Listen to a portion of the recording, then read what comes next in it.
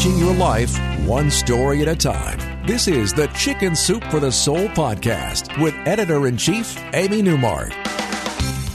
Hey, it's Amy Newmark with your daily dose of Chicken Soup for the Soul inspiration to make you simply happy. It's Thoughtful Thursday, and with Thanksgiving only 3 weeks away, I thought I'd share one of my favorite stories about thankfulness with you. It's from our new book, Chicken Soup for the Soul, The Power of Gratitude, and it's called The Grocery Store. So, Susan Boltz, the writer of this story, tells us that she had always disliked grocery shopping. It was actually her most hated chore. And if you hate grocery shopping, you definitely would hate doing it on the worst grocery shopping day of the whole year, the day before Thanksgiving. I remember myself making that mistake one Wednesday before Thanksgiving. I went to Whole Foods at its normal opening time, and I discovered that the store was already completely full, so it must have opened early that day. I felt like I was in a woman's roller derby, like I needed protective knee pads and a helmet. There were these intense women rushing everywhere, pushing their shopping carts along, and the shopping carts seemed more like big metal weapons than shopping carts that day. Anyway, Susan was doing the same thing day before Thanksgiving, and she was miserable. She was standing with her very full cart in a very long line to check out. There were 11 full carts ahead of her, and everyone was in a hurry and grumpy. Her in-laws were coming for Thanksgiving, and she wanted everything to be perfect, so she was extra stressed out. Every moment she was captive in that store was putting her schedule in more jeopardy. She had to make pies ahead of time. She had to make some of the side dishes, and she stood there feeling sorry for herself until she heard the ladies in front of her talking. One of them said, "I feel almost guilty standing here in all this abundance." And then she started talking about the people in some country. Susan had missed the early part of the conversation, so she didn't know which country they were talking about.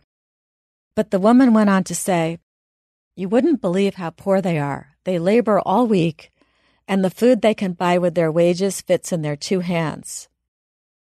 Then the ladies in front of Susan moved on to other topics, but what she had heard was enough.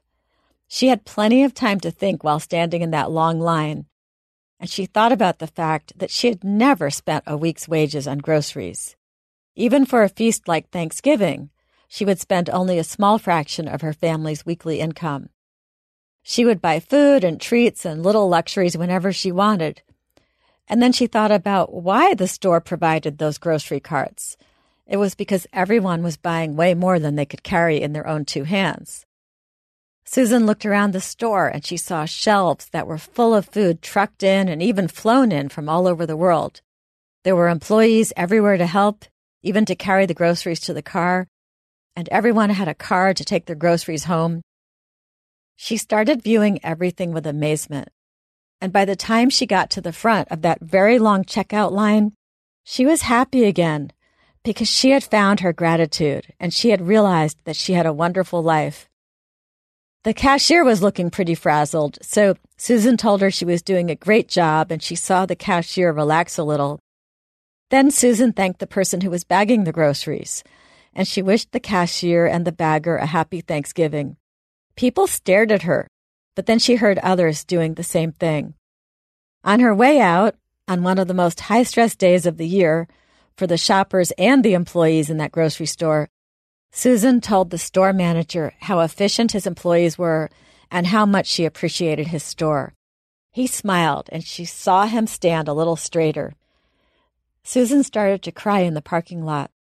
She was overcome with gratitude for her life, and then she drove home to her comfortable, warm house, and she started cooking.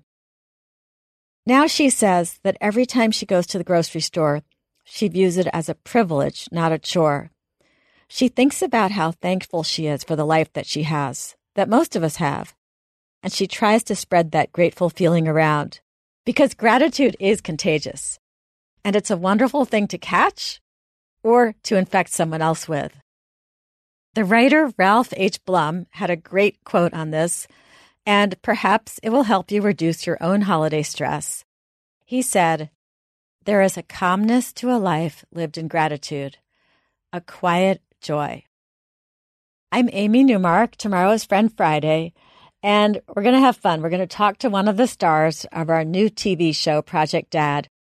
Join me to hear what actor Daniel Cosgrove has to say about what happened when his wife left him alone for a couple of days with the kids and a long to-do list. Thanks for listening today. If you'd like some wonderful tips about how to be grateful and happy from Chicken Soup for the Soul, The Power of Gratitude, please go to our website, chickensoup.com. And don't forget to check out all our tips for being simply happy at #SimplyHappyProject on Facebook, Twitter, Instagram, and Pinterest.